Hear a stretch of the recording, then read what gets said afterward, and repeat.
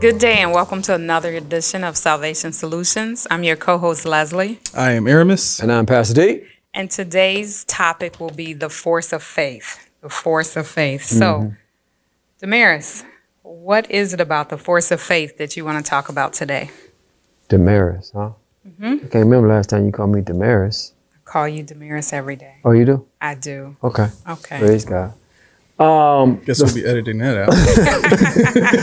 The force of faith. There's so much to talk about when it comes to the force of faith. We've been talking about and dealing with the whole comprehensive perspective of what faith is. You know, it's been a blessing to me to even be able to give this stuff away. But I know we've been getting a lot of people that's really, taking in what we're talking about, because faith is it. Faith is the mechanism that God has given us to regain the power that was lost in the fall. Adam was designed to live by faith. Jesus lived by faith. Noah lived by faith. Abraham lived by faith. Isaac lived by faith. Jacob lived by faith. I mean, to live by faith has always been God's original plan and original idea for man. And when we lost that privilege or that right, Jesus came to restore just that.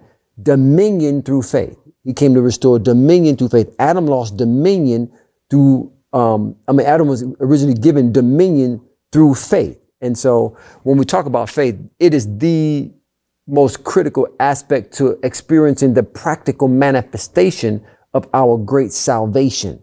We have to know what it means to live by faith. Too often you hear preachers, really not amplify or magnify the faith life because there's been the word of faith movement has gotten a bad rap because of the naming and claiming aspect of that particular, movement. But that's not really even scratching the surface of what it means to have a faith life. It's a systematic way of believing your way into the power and authority and the dominion that God has intended for us to live with. And when we're talking about this aspect of the force of faith, I was thinking about the explosiveness of the kingdom of God and the power that we're to live by. We talked about the might of faith and the mustard seed and how mighty it is. But then the force speaks to another aspect of what's already built into faith. What did we say? Faith began when the word of the king is released to you. Hearing is critical to you living by faith. If you don't have an ear to hear, you won't be able to know or recognize the voice of the king. When the king speaks, when he speaks to you, when you receive that rhema, now your process of living by faith begins. Abraham, the Bible says, believed that which was spoken. Until you hear a spoken, you're not living by the specifics of faith that God has called you to. Well, the king, when he speaks the word, built into that word is strength, is power, is might, because we know that the word of the king is how he governs the entirety of his territory. Jesus, in Hebrews, it talks about Jesus being the express image of the glory of God, being the brightness of his glory and the express image of God, upholds all things by the word of his power. We know from the Psalm, I believe it's 66, the Bible says, God has spoken once, just twice have I heard this, power belongeth unto God. Where the word of the king is, there's power. All of these things talk about the force of faith. So when the king speaks, there's the might of faith, there's the sight of faith, there's the light of faith, there's the force of faith, there's the power of faith. And when we're talking about a force, a king, when he speaks, he's always looking to enforce something eternally. He's looking to enforce something so that it lasts throughout the entirety of his kingdom for every citizen. So we're talking about the force of faith, and we're gonna dive into this whole idea of the force of faith in Matthew's Gospel, the 11th chapter, verse 12, where we can bring together the idea of the kingdom, because remember, everything about your relationship with God, everything about your salvation, everything about your relationship with Christ, you must see it through the lens of the kingdom of God and him being a king. The reason we struggle in our westernized version of the faith life is because we don't see him as a king. We see him as a president because of the democratic processes we live under. When he's a king, it's a whole different dynamic when you see Jesus as a king and not a religious figure. It's a whole different dynamic when you see the kingdom of God being a governmental system and not some religious thing that we want to send people to when they go to heaven. But it's a governmental system that's needed to be enacted right now. Some of the struggles we have within our country today and in the world today is because we don't have a kingdom governing system that is establishing the plans and the policies and the culture and the way we treat people and the way we love people and the way we establish justice and order. All of those things matter. If there's one word or two words, I should say, that really epitomizes the kingdom of God, it is power, authority, and order. Those two things which are a necessity for today, right? And so Matthew's Gospel 11, chapter verse 12, talks about from the days of John the Baptist until now, the kingdom of heaven suffereth violence, and the violent take it by force. What is it that they take by force? The kingdom of God. In Luke's Gospel, chapter 16, verse 16, it says, the law and the prophets were until John. Since that time, the kingdom of heaven is preached, and every man presseth his way into it. If you notice the nature of what we're dealing with, it's almost the kingdom is under attack. The idea of suffering violence. The kingdom and the way of the king and the kingdom is under attack. Even throughout John the Baptist's ministry, throughout Jesus' ministry, he was always under attack from who? The religious folk. The religious folk. Okay. The religious folk. What have we been saying? Religion, Christianity in particular, is the antithesis to the kingdom. It's an enemy to the state of the kingdom. We see it right here throughout the scripture. We're going to talk about it a little bit later, but we have to begin to distinguish and separate what we know as Christianity and the kingdom of God. Could you parallel Christianity to the letter of the law and the kingdom of God to the spirit of the law? You could, but then I wouldn't even want to give it that much, that type of relationship, right? Because when we're thinking about Christianity as we know it, from the very conception of it, Constantine had no desire to make Christianity what Jesus and the apostles and the disciples established it to be. He actually wanted to create a new national religion, so to speak, so that he could control the people within the territories that he was looking to conquer at the time, right? He wanted to take over the whole world. And religion was one of the means by which he was going to do it. So when he established the first pope, when he established the culture, when he established the order, when he established how they would conduct services, when he established how they would preach the gospel, when he established all those things, he got rid of all the Jewishness of our faith. He got rid of all of the festivals and the feast days and the things we celebrated, how we worship God, how we would gather together. He changed everything. So the intent was never to make the faith that we live by to be what it was supposed to be in Jesus' day and from the disciples. It was never, that was not the intent of what we call Christianity today, which is rooted in Catholicism. Okay. Right? So we have to distinguish that. It's very important. If we don't distinguish that, then we'll merge those things together and we'll have what we have, up and down Christians, mixtures, right? And so we have struggling believers who are on one hand, want to be empowered, but then they go and listen to stuff that's disempowering. Yeah. One of the primary characteristics we talked about for religion is it disempowers. It disempowers. And we went through some of those things. If you didn't see last week's podcast, we went through some of the religious statements that people make that disempower. And, stuff folks be running around the church screaming and shouting about. Don't understand you being disempowered. Right. Why you screaming about what God's going to do and God's finna do this in your life and God about to, nah. Right. I think the biggest thing about religion is that it teaches the person that practices it to rely on someone else for information as opposed to having a mind to, research and develop themselves and seek the kingdom of God for themselves. No, they took the Bibles from the people. Yeah. Catholic folk took the Bibles from them. Right. It's called the Dark Ages. The Dark Ages. They took it was called dark because they took the light. They took the Bibles from folk. So you can only get it from the priests. Right. Then they went and made up their own scriptures, get their own Bible. No, that you're exactly right. That's what it's all about. They didn't want the people to have the power from that word. It's like Denzel movie. The Book of Eli. Book of Eli. Yeah. The man knew there's power. Listen, it's power in that word. We need that book. Right. We need to get that book. Yeah. We get that book. We got the power. We get that book. We got the power. Nobody else can have this book now. Right? That's what was Denzel trying to do? He was trying to get it back into the hands of the people. Right. Where he was going. He wanted the people to have the book. But this guy wanted the book because he knew the power was in the book. Right? The power is in the word of God. The power is in you reading the word of God. Because if you can read the word of God, now you can hear the voice of God. When you can hear the voice of God, you can live by faith. And that's how the process works. when the kingdom of heaven was beginning to be preached, it was under attack. The idea of being suffering violence, it means to be under siege, is to be under attack. That's one translation of that particular phrase there, suffered violence. They say this particular scripture is one of the hardest scriptures to translate in the Greek because it's so expressive. There's so many different dynamics to that language that you can have this, many different thoughts can come forth. Mm-hmm. The other aspect of that thought is the kingdom of heaven is governed by force, and the violent ones take hold of it. This is one of the most difficult passages in Matthew to translate.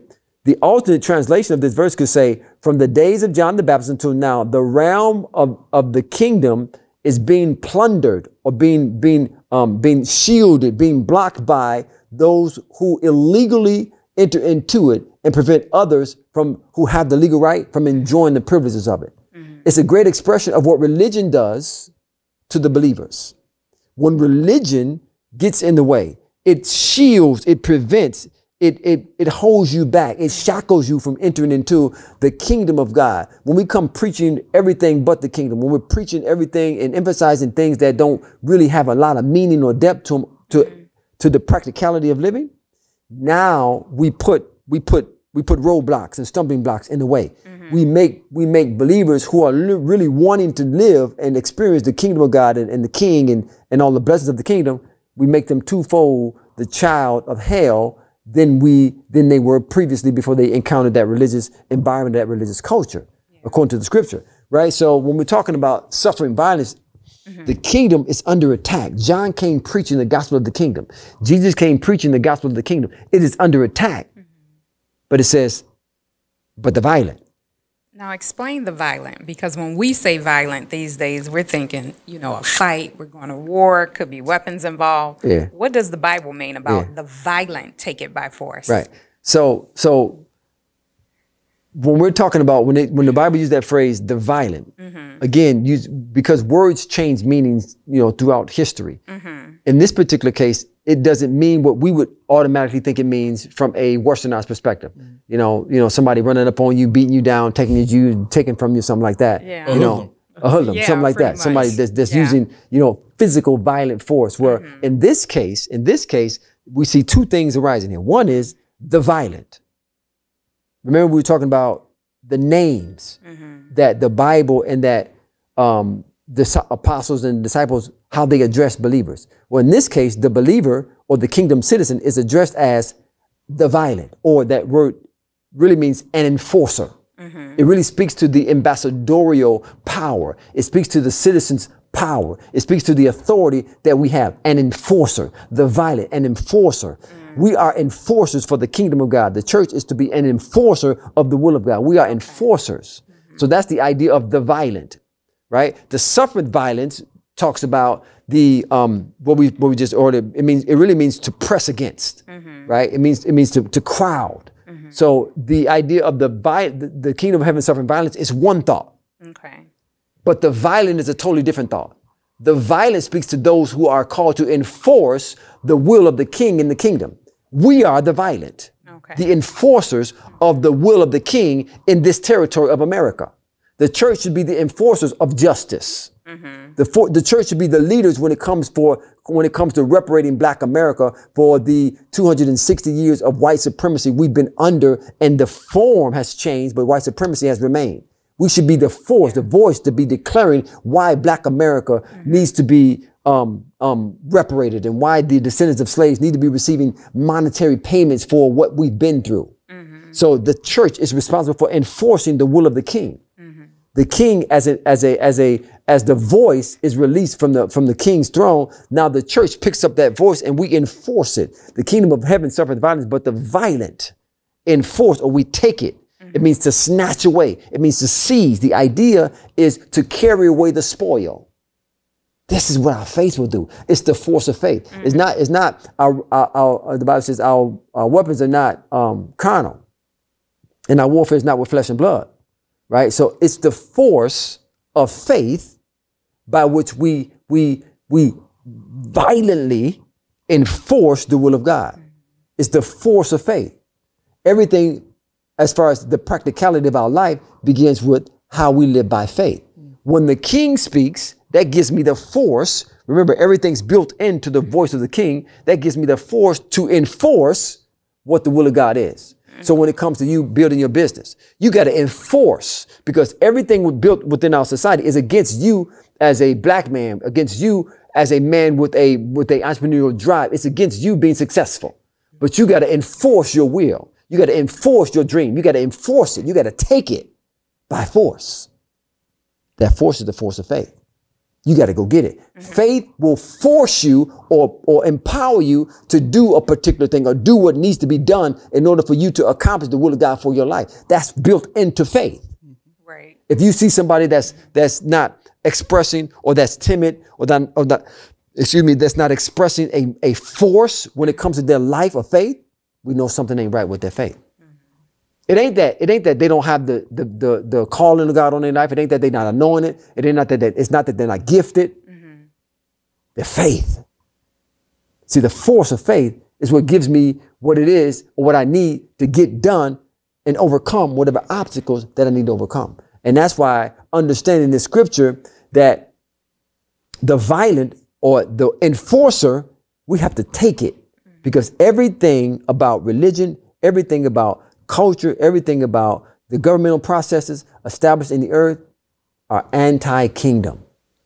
And our mindset got to be, we're at war. And in order for you to be successful at war, you got to have a militant mind, or a mind to be one who snatches and who possesses that which God has for you. To be an overcomer. So another aspect of the enforcer that came to my mind was the upholding of the policy or the word of the king, right? As an enforcer, I mean, this is displayed in other types of societies, but namely in the kingdom, and the enforcer, if the king said this is what it was, and I'm walking down the road and I see somebody doing something different, my man, come here. Right, you got it. Come here. Right, we need to have a conversation. Exactly. That you need to have right understanding. Son, you did right. Can you talk about that aspect of it at like in today's day and age? How are we to employ that around? Oh us? my God! So Psalm 82 talks about, it gives a clear mandate for the church. So I want to read it. It's a clear mandate, and it speaks specifically to what you just brought up, as far as the responsibility of making sure that the word of the king is being followed within the realm of the kingdom. Yeah. Everybody's responsible for being sure that the realm is under the word of the king. Everybody has a responsibility of being sure that this is being followed. Psalm 82 says, Psalm of Asaph, God standeth in the congregation of the mighty. Speaking of the church, we are the mighty ones. He judges amongst the gods. The church, we are gods. Jesus said, know ye not that ye are gods? How long will ye judge unjustly and accept the person of the wicked? Speaking to the church. The church, and you talking about representing it today. Yeah. There's so much injustice going on today, but the church is either on the wrong side of the injustice or with the injustice, or they're agreeing with the injustice, they're enforcing the injustice. Or they just want to stay out. Or they just want to back up and they want to be passive about it. But it says, no, that's not your responsibility. You're supposed to be standing up saying and accepting the person of the wicked.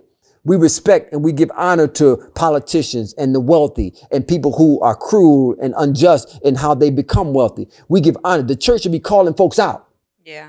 We should be calling people out. You shouldn't be paying people minimum wage. Nobody at Amazon should be making minimum wage. Oh, no. Nobody at Apple should be making minimum wage. Truck drivers driving around risking their life on ice and snow and wet pavement for minimum wage. Right. Shouldn't be happening. Shouldn't be happening. Church should be calling that stuff out. There's a perversion of capitalism that's taking place in the world, but specifically in America, that needs to be called out. Right? So that should be what the church should be doing. It says you judge unjustly. Defend the poor and the fatherless. Do justice. That word justice is deal with the inequalities to the afflicted and the needy. Deliver the poor and rid them and the needy and rid them out of the hand of the wicked. The hand speaks to the systemic oppressive ways that men have put in place to take advantage of people. Who more does this speak to than Black America? Right. Who more did this speak to than what Black America and the descendants of slaves and their families have gone through?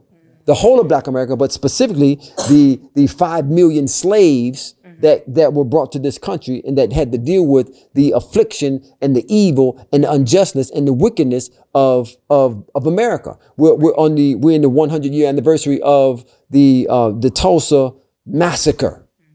And the mayor is on television talking about, well, he don't think they should receive cash payments for reparations. Right. And it's just, it don't make sense. It's asinine for them to think that when you live from the benefits of what my ancestors and what my forefathers and what my foremothers, what they did for you, but you want me to live in the effects of it, or the consequences of you robbing and raping and stealing and taking all those things from them. Right? The kingdom of God, that ain't no justice. The whole aspect of the kingdom of God is to establish justice and order. The kingdom of God is justice. It's about establishing justice and righting the wrongs that has been committed by mankind, whether it's one generation away or 4 generations away. Right. And we bring that out in the book, right? So we have to understand that the kingdom of God is about establishing justice and ridding the land of inequality. And if anybody see it, as you just said, yo, my man, listen. Right. No, the church should be the leading voice in establishing justice and equality. But when you have confusion, when you get religion mixed in there, when you get a religion that's based on white supremacy, right? They're not going to speak out against it. Right. But there's that remnant that's rumbling, that's beginning to see that the church should be the leading voice and should have the leading voice in what is happening within the country as it speaks to the injustice that's been taking place and the inequality that's been taking place toward not just Black America, but I'm speaking specifically for Black America. Right. But for all inequality and injustice. Right. This is the mandate that's upon the church. So real quick, and I don't want to get too far off topic with this, but this verse came to my mind that someone might try to use to argue to this point, right? A lot of Christians kind of go, like you mentioned, just based off the letter of the law and say, well, the meek shall inherit the earth. Right. Meek shall inherit the earth. Okay, can I talk about that? Yes. They don't know what meek mean. For them to say it in that way. Right. A meek is a powerful person. When Jesus said the meek, oh my God, the idea of being meek is to be one of the most powerful people on the planet. But yet you're under control and guidance of the Holy Spirit. It's an equestrian term. It's a term used to describe the Arabian horse, Clydesdale. The Arabian Clydesdale, one of the most powerful horses on the planet, but it's under the control of the rider. That's when they was broken. They were considered to be meek. Right. Right? It didn't mean Under they control. didn't have that any power. It didn't mean soft and timid. It meant powerful, but under control. We are powerful. The church is powerful. Jesus came to restore power back to mankind, but under control. Yeah. Right. Praise God. The meek, the meek gonna have an inheritance. Come on, give it to me. The meek gonna inherit. You're right. Those who are in power, but under the control of the Holy Spirit. Them the ones that's gonna inherit the earth. Those are the ones who's supposed to be ruling the land. But religion won't allow that. Religion will have you say, well, meek, then that means, you got to, if somebody else, again, let somebody else go in front of you. Right. You got to be soft and you got to be, no, you go run up on that Arabian horse the wrong way. They kick you upside your head. Right. Use all that power. But it's still meek, but the power is going to come out. But the power's still there. Right. But it's only released as the king or the leader or the one that you're following allows it to be dispersed. Right? It's still the most powerful horse on the planet. It's just under control. The church is the most powerful governmental force agency on the planet. We're just under the control of religion. Right. And that's got us all off. But when we going to see it, and there's a remnant rising with a kingdom revelation that's going to take their rightful place, and we're going to walk in the meekness that God has called us to. You talk about meekness. The ideal prototype of meekness is Moses. Tell me Moses wasn't the most powerful man on the planet. He went to the most powerful king, the man on the planet, and said, listen, let my people go. Right. Who else? Right. Let my folk go. We up out of here. And if you try to bother with me, watch your children now. Watch your kids. Don't bother with me now. The wrath will come down. We're powerful. Powerful. Okay, with the meek going to inherit the earth. You're right. But you don't know what meek means. That's what they say. When they come with you, I say, tell me you don't know what meek means. They don't know what it means. But part of the problem, like Aramis was alluding to, was that we don't really understand the Bible. Like you said, Moses was the most powerful man on earth. We think that's just a story instead of an actual account. Man, that thing happened for real. Happened, you know? Yeah. So that's part of the issue. We think it's a Bible story. Well, but it's an account. That's the way religion That's teaches what religion reviews it history. as just a Right, story. No, man, this is exactly. real. Like it's a living word. history. He's the God of the living. Remember they came to Jesus and he said, well, folks died. He said, no. He said, you don't know what you're talking about. He's the God of the living. Right. Abraham, Isaac, and Moses, are they still alive? They still talking about when Moses, when they talking about that right now. Yeah. When Moses went up there and remember when you wouldn't told Pharaoh? Yeah, I remember, man, that thing was big. I was saying, man. Remember when you was about to kill your son Isaac? They up there talking about it. You remember when you about to kill? Yeah, I know, man. But I knew God was gonna raise him up. I'm sure that's a living experience. Right. That stuff happened for real. Right? But yeah, religion we look at it as a Bible story, you know, something that we could kind of tell our children, No, this is real life. He's the God of the living. He's alive. I think that knowledge is what brings about the force of faith, though, is having that right understanding first, then getting the word in you, then being able to hear, then being able to, it really is a process. I love it, son. It's a process. It's a process that most religion don't want you to go through. Religion wants you to just rely on the preacher, empower the pulpit. Y'all just keep coming back on something. Don't worry. You don't read the Bible. Don't worry about that. I'll figure that out for you. I'll think for you. No, that's not how it works. Faith and the force of faith can only work when you individually work it for your life. It ain't just gonna happen. Unfortunately, folks get to talking and, well, God's gonna do this. No. God is waiting on us. We're not waiting on God. He's done everything he was going to do or needed to do for man to be what man was. The problem is we have no idea. Religion hasn't presented man the way God intended for man to be presented as the most powerful, dominating force on the planet. Jesus came to restore that. Jesus demonstrated that. He demonstrated that in his life. We see faith as a law. One of the things we want to talk about. We see faith as a law. And when you understand, and most folks understand how natural laws work. Right. In Romans, the 3rd chapter, verse 27 says, wherefore is boasting, it is excluded by what law? Of works, nay, but by the law of faith. What the law represents is a decree of a king designed to produce a continuous state or outcome within his realm, within his kingdom. A law is a decree. Remember, he told Job, thou shalt decree a thing, and it shall be established. And the light shall shine upon thy ways. So that scripture, again, that's low. I don't have time to break all that down. But the point is, the king decrees it, then the citizens decree it. As you just said, when the king decrees it, it becomes law. It becomes a living force that cannot be broken unless you want to put your life on the line, right? Right. You try to overcome the law of gravity. Right. Go on top of the building. Go on top of the building. Go on top of the building and try to overcome the law of gravity. No, you better get in concordance with the king. What the king done said, what God put in motion, right? There's only one law though that supersedes the law of gravity. We call it the law of lift. In Romans 8, the Bible says, there is now therefore no condemnation for those who are in Christ Jesus, who walk not after the flesh but after the Spirit. And the law of the Spirit of life, which is in Christ Jesus, has set us free from the law of sin and death.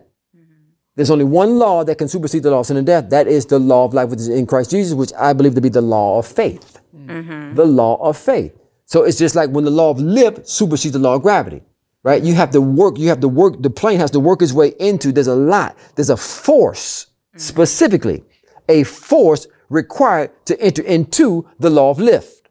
I think it's something like 230 miles per hour. And the plane can only weigh so much, and the wings can only they got to be so wide, right? So all of the force, all of the power of an engine and the gasoline and everything that goes into creating that force so that they can enter into the law of lift gives us an idea of the process of faith operating as a law. When the king releases it, all the force, all the might necessary for you now to supersede or walk on water or calm the storms of your life or deal with the obstacles and the things that you face in your life or move mountains and move obstacles out of your way, it's built into the force of faith.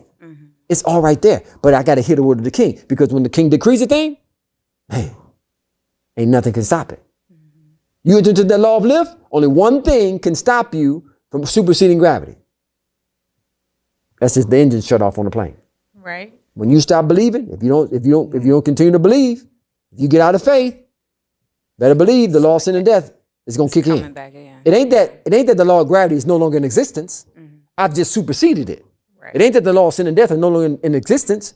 I've just superseded it by the law of faith. That's the picture Paul wanted to give us in Romans 8th chapter. The law of the Spirit of life, which is in Christ Jesus, hath made me free from the law of sin and death. As long as I'm in the law of lift, I'm free from the law of gravity.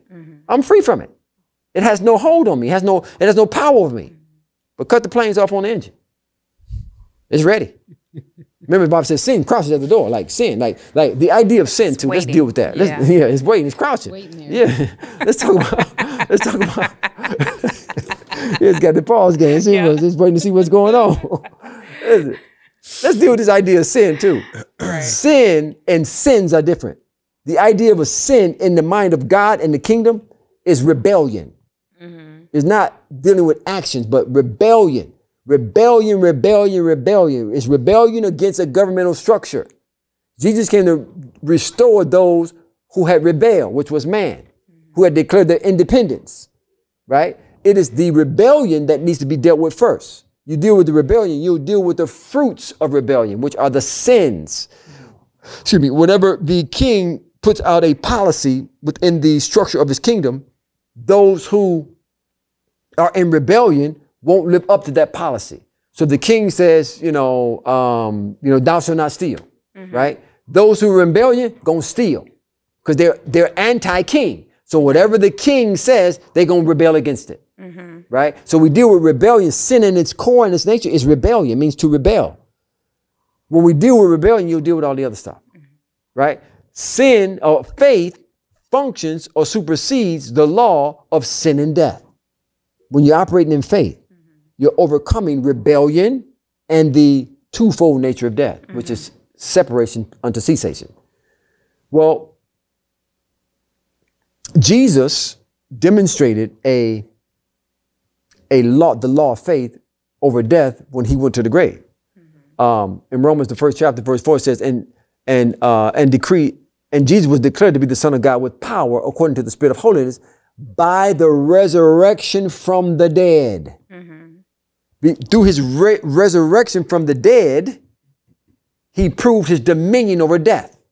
He entered into the law of the Spirit of life or the law of resurrection, and he superseded death in the grave. Well, how did he do that? He had to believe something. He had to believe, right. What did he believe? Psalm 16, verse 10. He says, for thou shalt not leave my soul in hell, neither wilt thou allow thy suffered one to see corruption. Thou shalt show me the path of life, and in thy presence is fullness of joy, and at thy right hand are pleasures forevermore. This is the very verse Jesus held on to that brought him up out the grave. He went to the cross by faith. He overcame death by faith, by believing. That's how powerful our faith is. That speaks to the force of faith. It's a mighty thing. And it's how we take by force that which God has for us. We got to have a mind to do it. But if we're not trained in a militant spirit, if we're not trained to fight and go to war, I hate to say this. Oh, I hate to say this, man. I was in the service the other day, and it's like we're raising up cheerleaders. No, it's like we're raising up cheerleaders for Jesus, not warriors for Jesus. Are you a cheerleader? Or are you a warrior? Yep. Every time somebody, you be in the service, they mention Jesus, yay! They just say, yeah. I'm like, well, he ain't said nothing. He just said his name. He just said his name. Folks start cheering. Jesus ain't looking for no cheerleaders, man. Right. He's looking for warriors. He's looking for ambassadors. He's looking for kings and queens. He's looking for enforcers. He's looking for the violent. He's looking for the righteous. He don't care nothing about the cheerleaders. We cheer for him, though, like, clap, give Jesus a hand, clap, hey. We don't be clapping for Jesus. Right. But we quote the scripture. Clap your hands, all you people. That clapping is for you. Right. That means wake up. The spirit of that is wake up. Clap your hands. When you clap your hands, when you stomp your feet, it energizes, it innervates the body. Right. There's nerves in the palm of your hands and nerves in the bottom of your feet.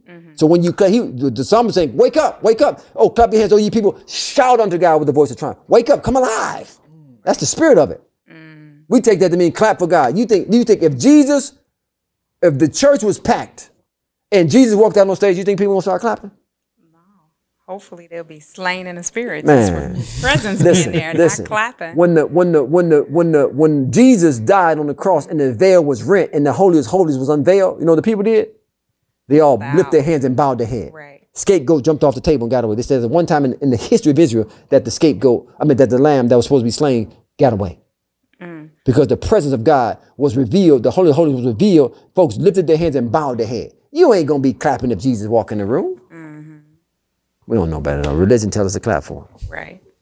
I know, everybody, no, folk do it now. Folk do it now. Get Jesus a hand clap. Jesus don't care about no hand clap. You don't need no cheerleaders. This thing get ugly. Listen, this thing here. Needs to be told. People don't understand how religiously oriented the services are. I'm talking about, you hear all I'm saying it. I mean, it ain't no harm in it. Don't get me wrong. Ain't no harm in it, but it's just religion. It's just, it's just religion. It's no harm in it, but it's also not any power in it. Ain't no power in it. I love it. That's great. That's a great word, sis. Ain't no harm in it, but ain't no power in it either. Right. Ain't no power in it. And Jesus came to restore power. Where there's no power, ain't no Jesus. Anything that disempowers, ain't no God in that. From what they preaching to what they ask you to do to what they give you to do, all of that stuff. Ain't no power in it. If ain't no power in it, get away from it. Right. Ain't no sense in following it. Unfortunately, we're at a time where he's separating the tare from the wheat. I'm just a voice. I'm just a voice to the glory of God, right? Yep. Right? And so we want to be sure we understand the force of faith and how forceful our faith is called to be. Right. And like the woman with the issue of blood understood. Oh man, she knew it. See, because now that's what we got to talk about the spirit of faith, right? But the spirit of faith, we got to talk about the spirit of faith, right? The spirit of faith speaks to 2 Corinthians. Well, 2 Corinthians, the 4th chapter, verse 13 says, "We have the same spirit of faith, according as it is written, I believe, and therefore have I spoken." Paul said, "We also believe, and therefore speak." Paul was quoting from Psalm 116, verse 10, where it says, "Behold, I believe," where Jesus told me, "I believe, and therefore have I spoken," and was greatly afflicted. He was quoting from that verse. Believing is expressed by speaking. Kings and queens speak what they believe. Right. When you speak what you believe, man, your intent is for what I'm saying is to come to pass. Right. Force of faith. I meant what I said. I meant what I said. And I ain't playing about it. Listen, move out the way. If you don't move, I'm going to move you. I'm going to find the force of faith will empower you to find a way to get it done. I've been listening to my boy AT lately, and he been coming forward with just some powerful, energetic. He's always been energetic, right. But he's been saying some things that speaks to the power that you got to walk in and the authority that you got to walk in.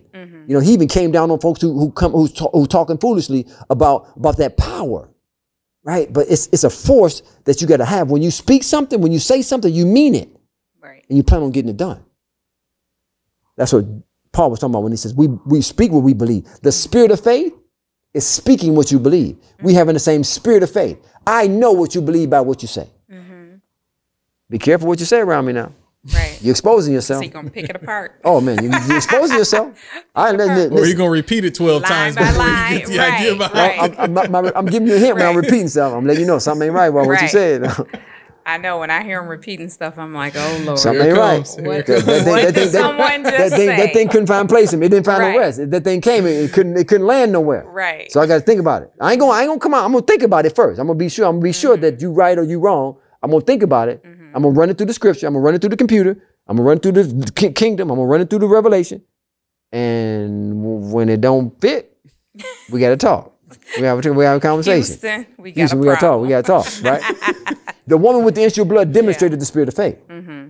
Right? If I must but touch the hem of his garment, I shall be made whole. Right. If I can, let me get to his garment. Now, mind you, she's putting her life on the line. Right. She's supposed to be ringing the bell, walking around with a coat on, saying, unclean, unclean, unclean. But remember, she was pushing through the crowd. Watch out, get out, watch out. Right. That's what the force of faith calls you to do. She was showing it. She wasn't a cheerleader. She was a warrior. She wasn't a cheerleader. No, she was a warrior. Right. She didn't care about cheering. No, move, watch out. I just got to get, move out the way. I'm dodging legs. I'm moving out the way. She wasn't saying unclean. She put her life on the line. The force of faith will cause you to risk all. I don't want to say that. That was wrong. I don't want to use the word risk because ain't no risk in faith, but will cause you to confront everything that tradition and religion will put before you, and to be willing to fight and to be willing to die. Because that's what she was doing. She was willing to die. Man, that was good. That just came to me. She's willing to die for that thing. Because that's what she's putting her life. She's putting her life on the line. Yeah, they'll stone her to death. They'll stone her to death. What? Because give me that rock. Supposed to be around a crowd. No, she was. She was supposed to be on the. She was supposed to be outside the town. Outside the camp, like ostracized. Yes, and if she had to, well, she had to come through unclean, right? Like don't touch me, because in their mind, if you touch me, then they had to go off and they had to go through a lot of stuff. Yeah. The force of faith, though, she pressed her way through. She touched the hem. She's healed, right? That's the force of faith. The spirit of faith was, if I could but touch the hem of his garment. She was saying what she believed as she was doing what she knew she needed to do to make it happen. Faith without works is lifeless. You ain't gonna get nothing out of it. It's religion. Faith without works is religion. It's religion. Right. That's a good way to characterize religion. Faith without works is religion. You say you believe, but you ain't doing nothing. You ain't doing nothing. Right. So that's what it comes down to, is the force of faith will cause you to do whatever it is that you need to do, even to the point of death, whether that's physical death, whether that's emotional death, whether it's psychological death, whatever it is that you need to die to. The force of faith will enable you to do it, just as the woman with the issue of blood was willing to lay it all down and confront whatever she needed to confront in order for her to get what faith was driving her toward. The force of faith is a very real thing, and every believer needs to learn how to operate and yield to the force of faith. Amen. Well, unfortunately, we are out of time for this week, so you'll have to tune in to next week for more. Don't forget to share, like, comment on our YouTube page, subscribe. If you're watching by video, if you're watching on iTunes, the podcast, again, share, like, comment, ask questions so that we can be sure that we're giving you everything you need to solve your issues in life as it pertains to how to leverage your salvation to begin to win and possess God's best for your life.